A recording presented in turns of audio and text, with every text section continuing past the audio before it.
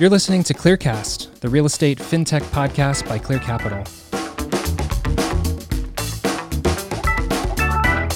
Each month, your co-hosts Jeff Allen and Keenan Chen will bring you compelling stories and revolutionary ideas from the people, companies, and institutions at the intersection of real estate, finance, and technology. Want to be a guest on the show or have an idea for an episode? Email marketing@clearcapital.com and let us know. And now, here's the show. Hello, and welcome back to the Clearcast podcast. This is episode 2. It is a very special episode.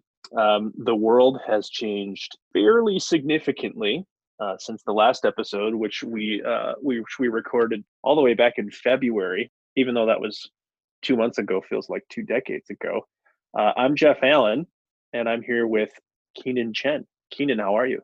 I'm doing pretty good, considering everything. I agree. Things have changed massively. In fact, where are you, Jeff?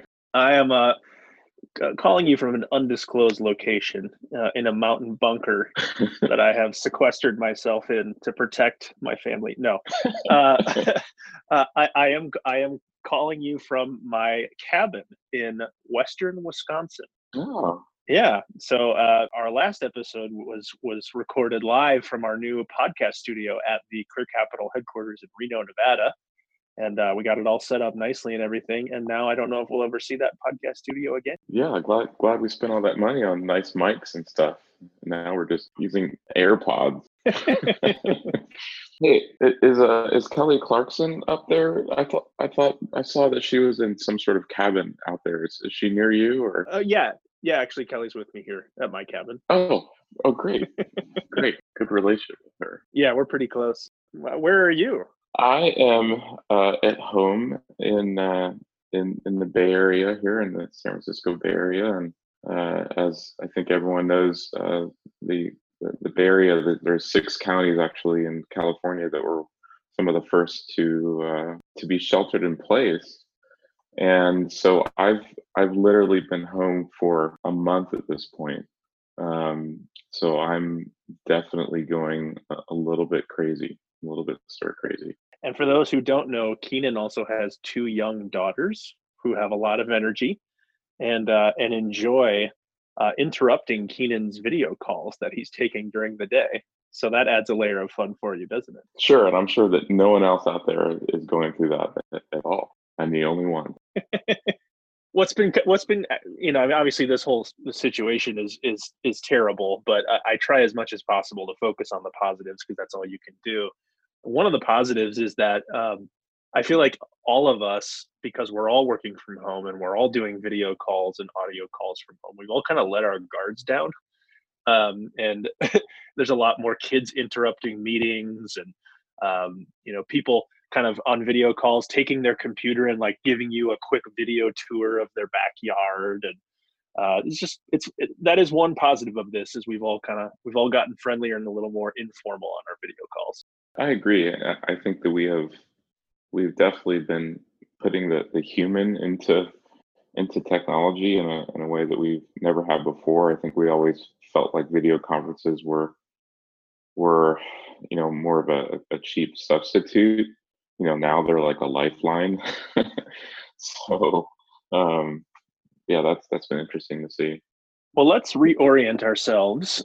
This is our second podcast, and for those of you who listened to the first, you're probably already aware, but we'll reorient. This is a real estate fintech podcast. And Keenan, kind of remind the folks what real estate fintech is and why we are focusing a podcast on it. Well, we want to explore this overlap between real estate technology, the technology that's helping innovate the way that real estate is bought and sold, managed, and the overlap of that with financial technology and all the different innovation to help financial services flow smoother and be a better experience. We are especially interested in the the lending world, and what it takes to get a loan complete, for a property, get a mortgage done, and and those two worlds are overlapping. Real estate technology companies are building in financial tools, and financial uh, technology companies are building in real estate, tools, and engaging earlier into the home buying process, and the listing process. Um, so yeah, this is our opportunity to explore that. Seems like the situation right now has been really impacting, a lot of those companies, and it's driving some new innovation even, during this time. Yeah, exactly. So it's a particularly interesting time in real estate fintech. Obviously, every industry right now has been impacted by COVID, understandably so. And real estate fintech is really uniquely, seems like it's being spurred towards some new innovation. There's a lot of things that are being done differently that the industry has wanted to be done differently for a while, and COVID has kind of accelerated that pace of change. So now that we've defined real estate fintech, and let's talk a little bit about how our little world of real estate fintech has been impacted by COVID. Every industry has been impacted. There's no sector of the world economy that's not touched by this, understandably, but there's been some pretty significant impacts in real estate fintech and the companies and people that serve it. Keenan, what are some of the things that stand out to you in terms of major changes we've seen? Yeah, well, really, it's anything that involves, human interaction. Obviously, with social distancing, physical distancing being a necessary thing right now. It's reminded us how much human interaction is a part of the real estate process. So open houses are all on hold. Uh, Down the line, when it comes to appraisals and inspections being done in a home, um, that's a difficult thing. Even states that don't have a shelter in place, or executive order, or restrictions on that, you still have, folks that are really uncomfortable and nervous about a stranger coming into their home, when they don't know, what their health status might be. Um, but and then all the way through the loan process as well. Closings, a lot of loan closings are done, around the table, signing a bunch of documents, and with a notary, and other things. So we're seeing all those areas under stress right now. Yeah, absolutely. And it really drives home how much of the real estate and mortgage processes typically has been done in person. Even though the industry has been driving towards digitization for a long time, and it's been a rallying cry for lots of lenders, lots of real estate companies, lots of tech companies. But this whole crisis has made us, I think, us all realize how much human interaction there still was in the process. And some human interaction is good and important, but it seems like there's a lot of stuff that's going virtual at a pace that is pretty mind-boggling. Let's talk just for instance about the process of selling your home. You mentioned loss of open houses and showings. Um, I think people have all felt for a long time that virtual tours and 3D scans of homes would start to become, and video tours would start to become the norm eventually, for how homes were sold. But everybody used a timeline expectation for that of years. Hey, maybe in 3 to 5 years, that will start to become the standard. And somehow it seems like we've gotten there in 3 to 5 weeks. So it's it's pretty incredible to see the pace of change that's been accelerated by this. Yeah, I think that same thing with the digital mortgage. The idea of it being digital from loan application all the way through to close. I mean, e-closing wasn't even legal in every state. So this is also fast tracked, legislation, and changes, to even allow this to occur. It's weird that this technology's been around for a long time. It's really just now the impetus to remove the roadblocks to actually deploy it. Yeah, exactly. There's also been a move to virtual events within our industry, virtual relationship building. That's been interesting to see. What's your experience been with that so far? Well, I was supposed to be on the road for the month of March, and event after event, and now I'm at home. So I'm really upset about not being able to go to South by Southwest, though. It's still disappointing to me, but no, completely understand. So yeah, it's interesting to see everyone move to virtual events. Next week is the LMA Virtual Experience a conference, doing a session at that, and that seems like that's going to be the norm, and in our industry, relationship building has always been much more of an in-person thing. So seeing a lot more, Zoom calls pop up where different, fintech leaders can get together and do that connection. I think we're doing a virtual happy hour in May for an event that was going to be in person in New York, and now will be virtual. Yeah, there's the world has certainly changed there too. Yeah, I like that virtual happy hours just give everybody an excuse to drink alone in their house, really.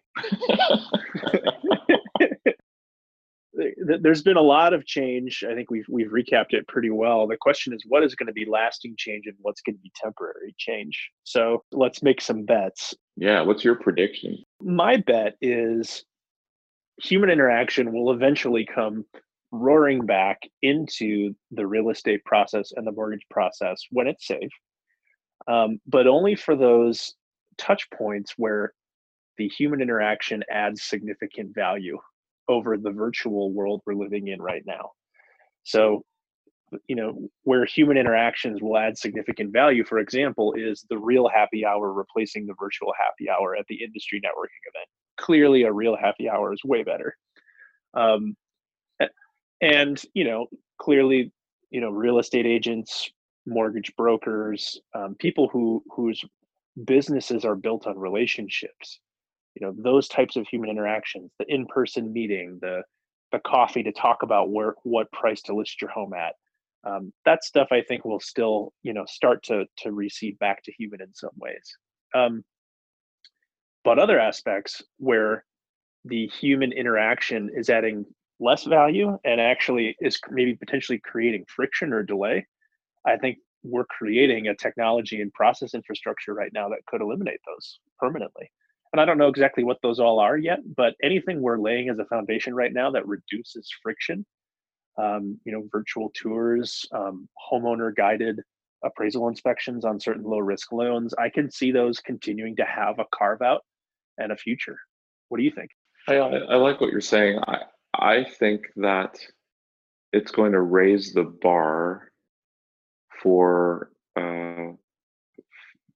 expertise. The expertise that a human needs to bring to a transaction or to a situation, because this is going to create a lot more access to data. Because a lot of the things that were maybe only available in the physical world are going to be digitized and now available as data. So what humans need to bring to it, I think, is a lot more expertise to interpret that data and create more accurate products. It's not enough to just be the the one that handles the logistics of driving somewhere or going and opening a door for someone to get into a house. It's going to be more about the value add that's provided from the knowledge of that local market, the knowledge of their particular practice. So I think it will actually raise the game in a way. Yeah, that's well put. The skills that it will take to be successful as a participant in the mortgage and real estate processes is potentially going to be very different. So obviously, COVID's had a huge impact on the economy and the world, and no industry sector or vertical has been spared. There's nowhere to hide. But thankfully, within our world of real estate fintech, there's a lot of companies doing interesting stuff to help. It's really spurred a lot of interesting both innovation and philanthropy, for lack of a better term. We wanted to highlight a few of those today, focusing on the positive of some of the things that are coming out of COVID.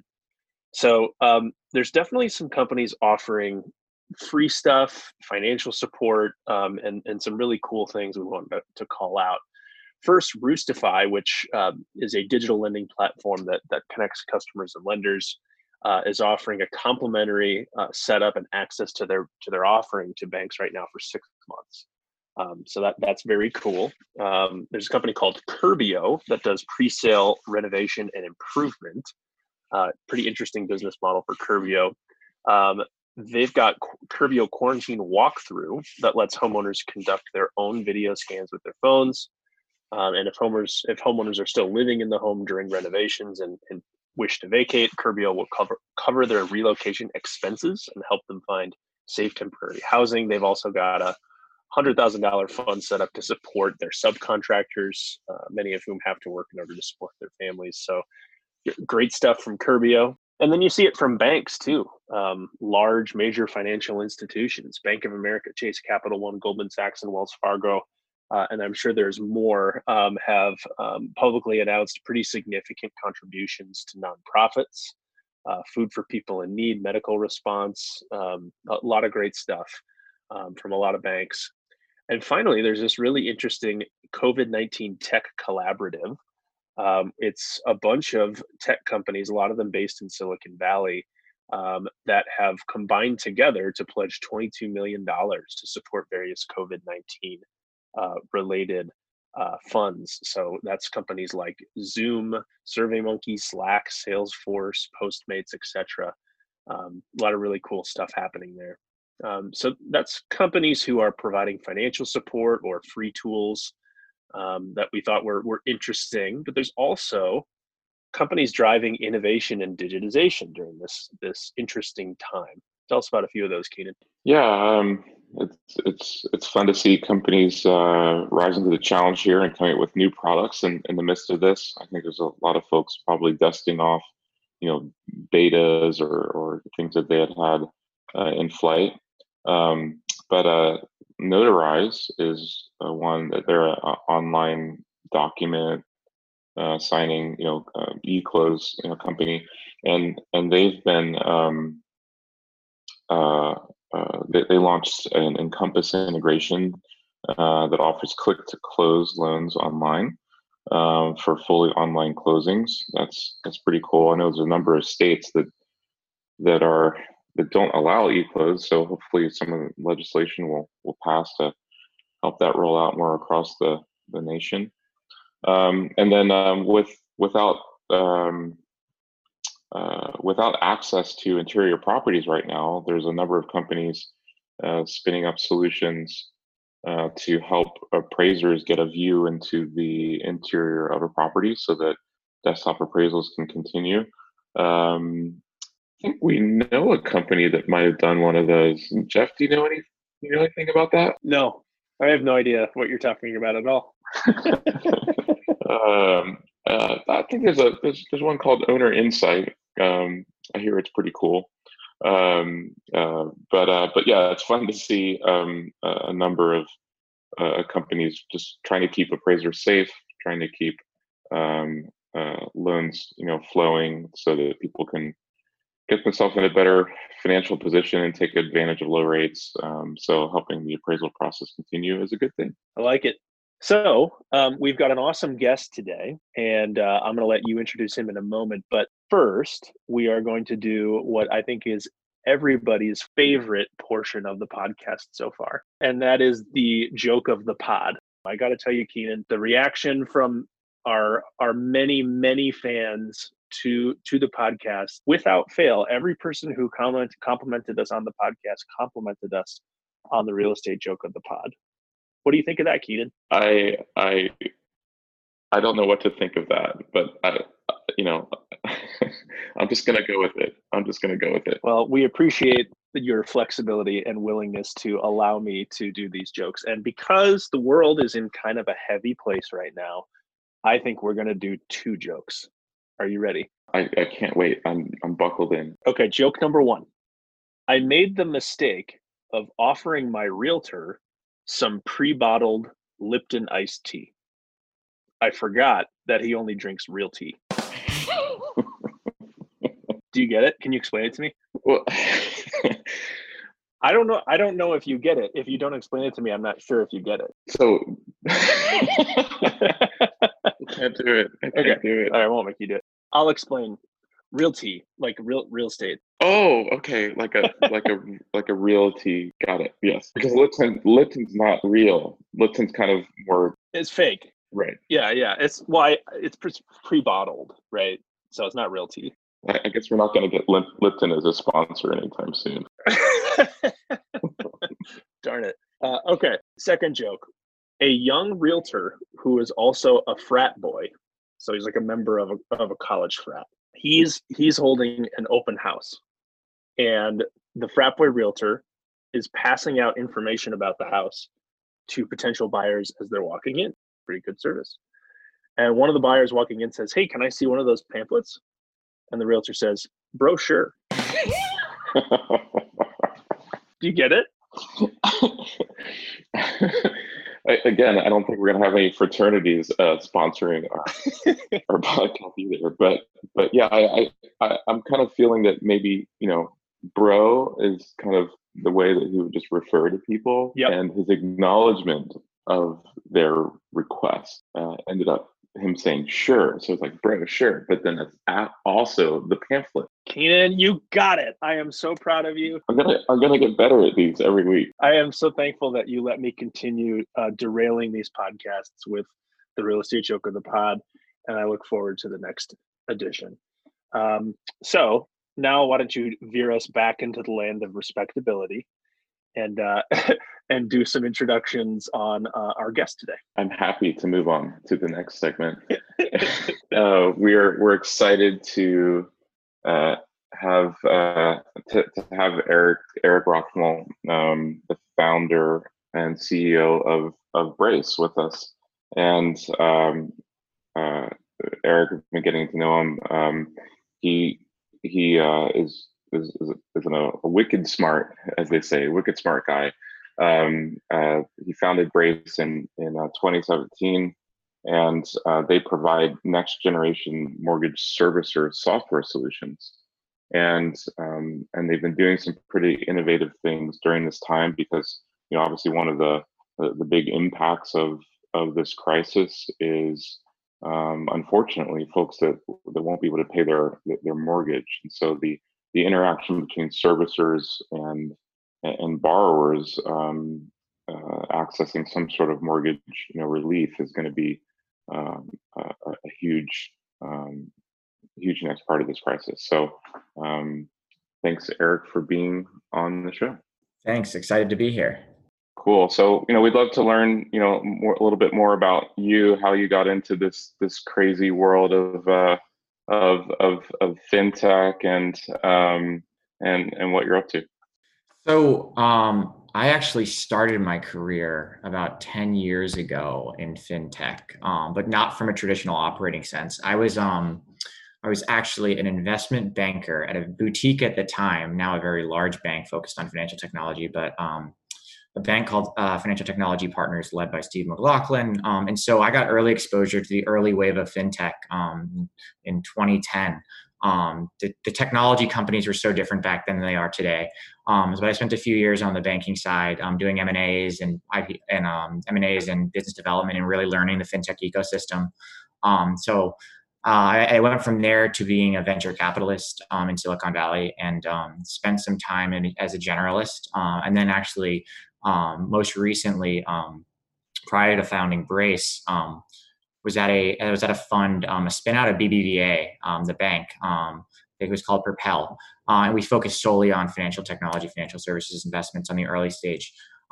So was there investing in and around financial technology again, and ultimately that's where kind of the idea generation of what has become Brace, and that was back in 2016, 2017. So what is really Brace's mission? What is it that you're trying to do? It's interesting hearing different founders talk about what drove them to try to solve a certain problem, but what is it that you're really trying to solve? Yeah, so the servicing is kind of that niche, nuanced space that no one really thinks about. It's an afterthought, to be quite frank. Particularly when it comes to technology innovation. You've seen a ton of innovation around origination and just really, really smart people and interesting companies spinning up over the last 10 years. Servicing was just left behind. And so we really saw, and we view ourselves as a kind of an infrastructure as a service company. While we do have some really great consumer applications, to really build a best-in-class servicer experience, you need the infrastructure along with the consumer experience. It's not just one or the other. So what we look to accomplish is really taking it piece by piece. Building a servicing platform is a really massive undertaking. You're talking about on the default side, on the performing side, it's huge. It's a nice story to tell that you're going to build the next gen servicing system, but ultimately that's going to take years. And so we saw the opportunity to really make an impact here in loss mitigation back in 2017. So that's where we founded the business and really started diving in and building quickly in loss mitigation, which is obviously highly relevant today. Just seeing that, the low default environment, you see these cycles, right? And now we're living another one every 10, 12 years, you see a recession. And we looked at the space and we looked at the default technology out there and it just wasn't cutting it. No one's really thought about default and no one's innovated in over 20, 30 years in that space. So we took it upon ourselves to start there and built a system, a workflow platform per se, to really navigate these challenging waters that we're seeing today.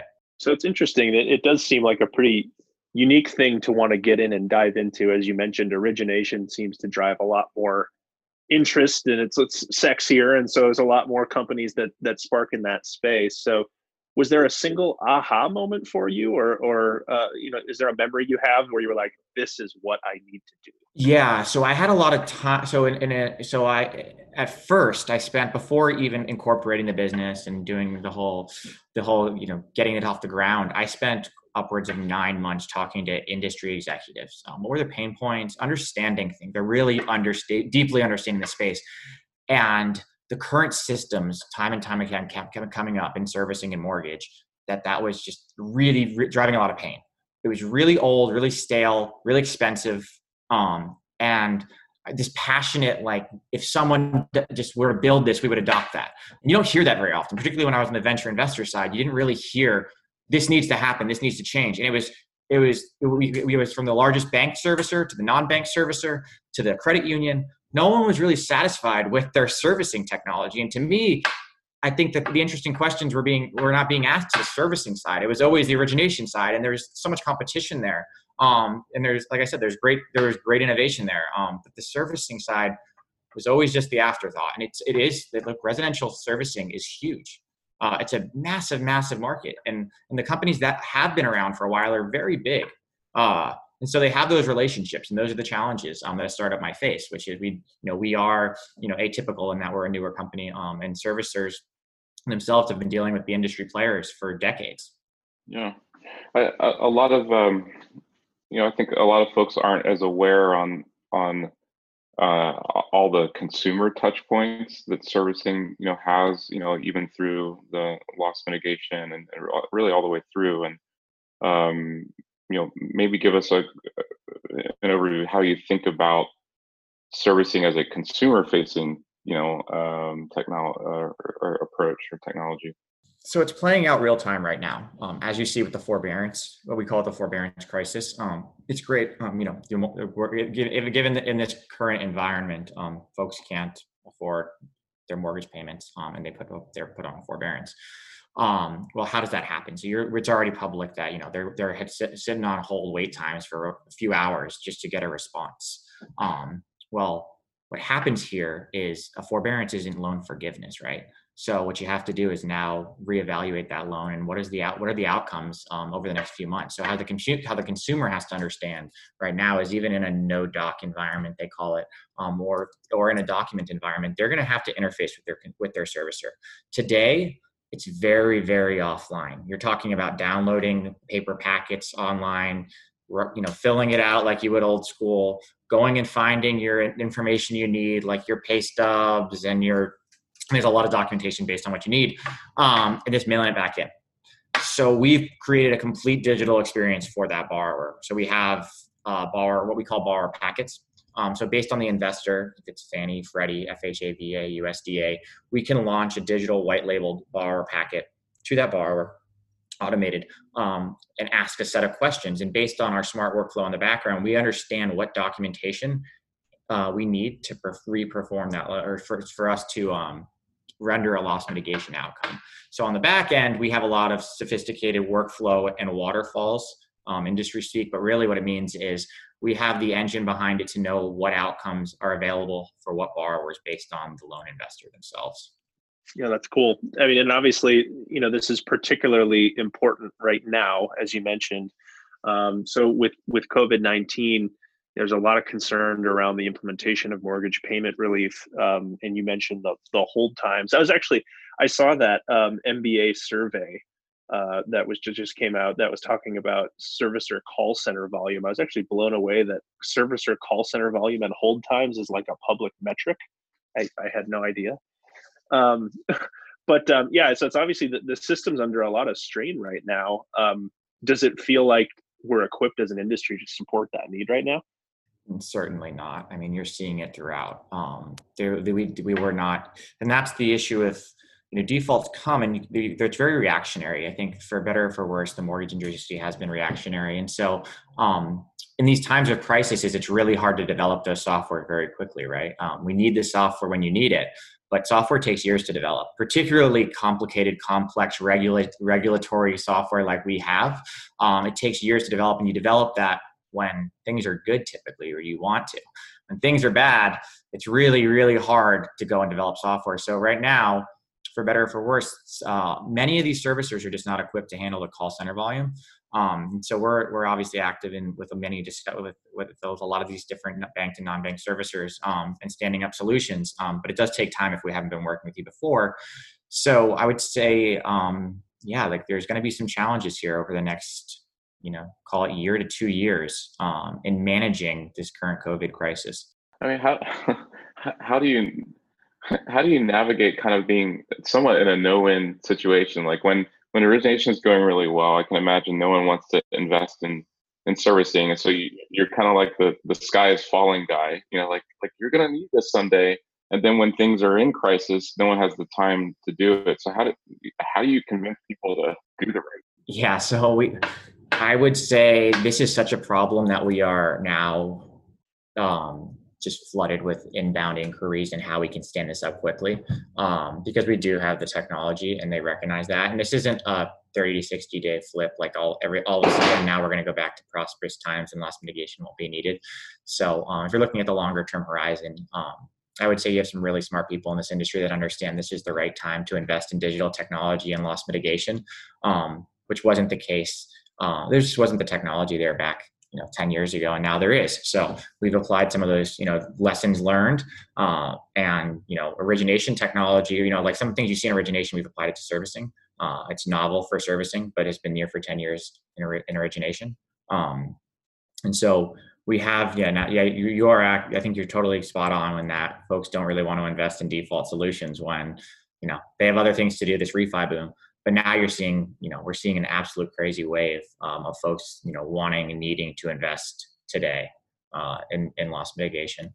Is there, besides the obviously the marshaling of resources that I'm sure you're having to put in place to service what's now going to be really strong demand for your type of product, is there any kind of COVID specific, like new types of product features or solutions that people are asking for because of just how unprecedented this is?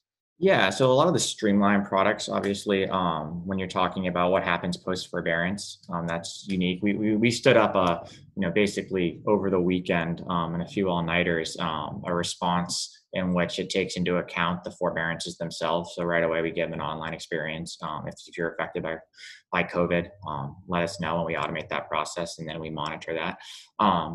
And then in terms of what we're doing for the future, when those forbearances do come due, we're enabling now servicers and banks to automate what they can in terms of the streamlined options for their borrowers.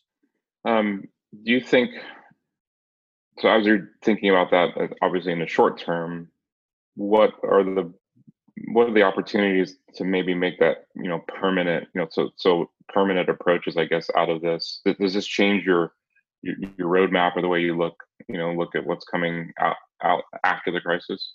So going back to the thesis of the business itself and what we were looking to accomplish, we thought about it from a componentized framework. Like I said, building a servicing system is a big task at hand. And so when we think about where we're going, I mean, we're just obviously laser focused on executing on our current clients, the clients that are coming out to us right now, needing the help. We do have teams that we're triaging to continue with our roadmap, but right now we absolutely are just laser focused on providing, excellent support to our customers because they absolutely need it right now. So yes, we're obviously strategically thinking about the future and where that may lead us to. But today's problem is severe, and so we're just making sure that we're there for the folks that need us. Yeah, and obviously your direct customers are the servicers themselves, but to a point that I think Keenan was making before, servicing is kind of a consumer-facing industry, and in some ways, your technology and products are being utilized by consumers during potentially very tough times in their lives. How do you guys think about kind of how to be humane in your design and your communication to the customers in that kind of a process? It's great. We actually wrote about this. We last week. You're seeing that, like, even the word forbearance. What does that mean? And like what like, yes, there's these legalese. It goes back to servicing is very regulated. It's regulated heavy, right? It's really a lot of regulatory burden on the servicers. But you have to keep in mind that you are talking to someone that doesn't live mortgage speak every day. So what we've done is we've really made a very user-friendly experience on the consumer front for those folks that understand what we're asking and why we're asking the questions we're asking. And what does it mean? What does a modification mean? What does a forbearance mean? What does a repayment plan mean? I mean, if you look on Yelp right now at these servicers, it's there. I mean, 1 star would be a top 3 servicer because I think, I mean, it's been the case, and I think you can really do a lot with technology on the messaging. There's a lot you can do, and a lot with the workflow too. It's really, that's what goes back to, like, we can solve a lot of the pain if you're talking about both workflow and you're talking about consumer experience, because it's not just the consumer experience, because you got to have what's behind that to really make an impact, to make sure that you're actually addressing the problems that they're seeing. Giving them huge wait times, telling them that they have to repay their loan in 90 days, like, what are the best outcomes, and making sure that they come available for those guys and they bubble up. So yeah, we're really focused on the consumer experience, because in the end, those are the folks that really matter. Yeah, and consumer experience, to your point, some of it is how you communicate and explain, but it's also probably all that back-end logistical stuff to ensure that, the services are following through on the promises they're making. That's exactly right. Since this is the real estate fintech podcast, we've got to throw in at least one real estate question. But obviously the property, this is all around someone's home that they own. Like, all of this is about whether they can be in a position where hopefully they can get through this period and stay in their home. But how do you guys think about real estate and the way this kind of plays back into the real estate market?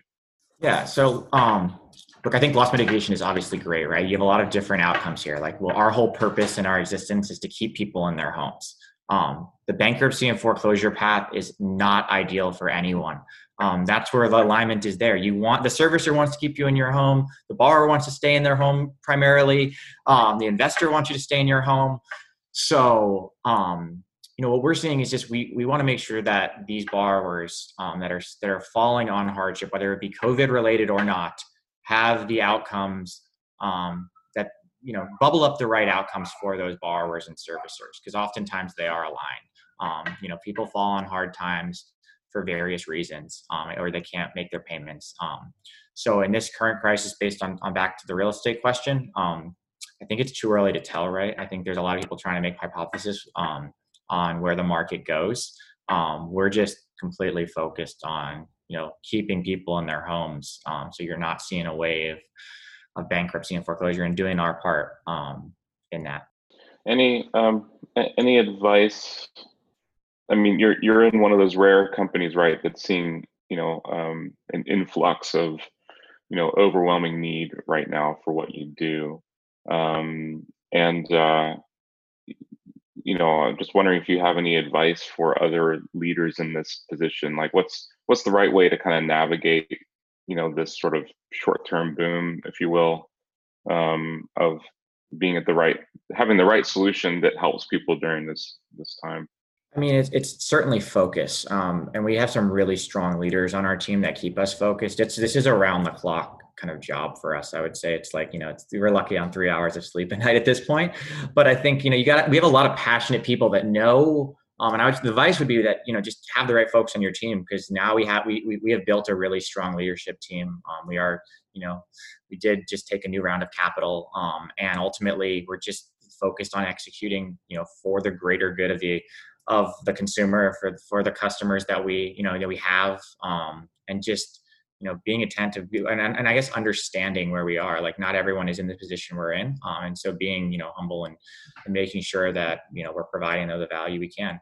Well, that's a good transition for us to kind of move towards asking about your team and how they're doing. It seems like what's one positive outcome of what the world is going through is that on every call I'm in now, it either starts or ends with somebody saying, "How you doing? How you holding up? How's the team?" So how's the team at Brace? How are folks doing with working from home and quarantine and all that? How's everybody holding up? It's good. I think people are in high. We're okay. We are in a unique environment that all our product and engineering are in Manhattan. So as you can imagine, they're in the kind of the ground zero of this whole thing. We were on the early side of quarantining, which was great. We've been in, I was mentioning earlier, 5 weeks in the house right now. We've been in Los Angeles. We have a team in Los Angeles, and a team in Manhattan. And, we shut down the office very early, when folks were still 2 weeks later, still going to work, even in Manhattan. So we hunkered down. No one has had any direct exposure to the virus, which we're really fortunate. And morale's obviously, everyone's really working hard because we know the impact we can make. And so we're growing. Obviously, we are hiring quite a bit, as you can imagine, just the need here. So it's an interesting environment in which you hire virtually.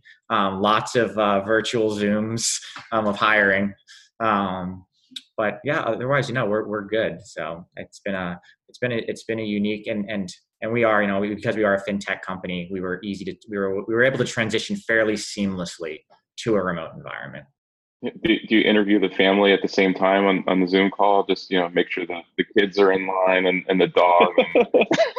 I mean, it's usually my dog. I have a puppy who's only 6 months old. And so my dog tends to come in.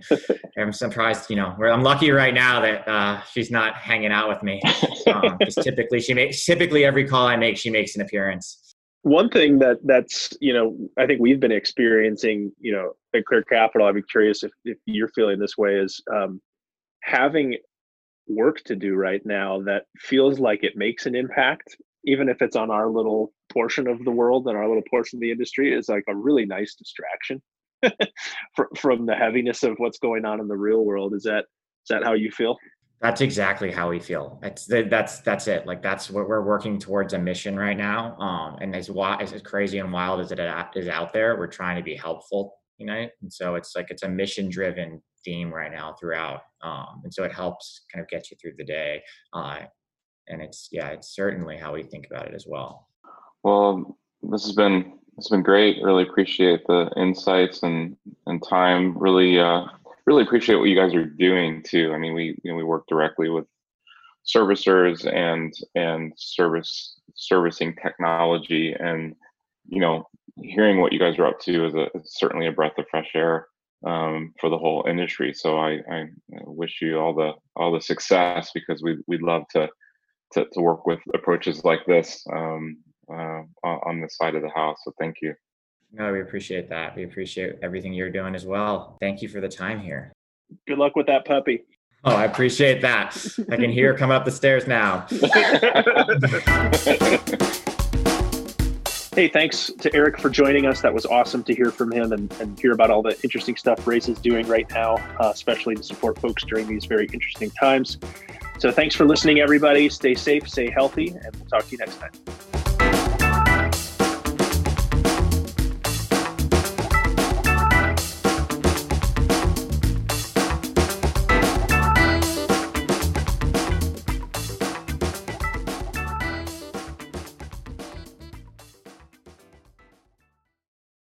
Yeah, absolutely. That's how you close it. You say, yeah, absolutely.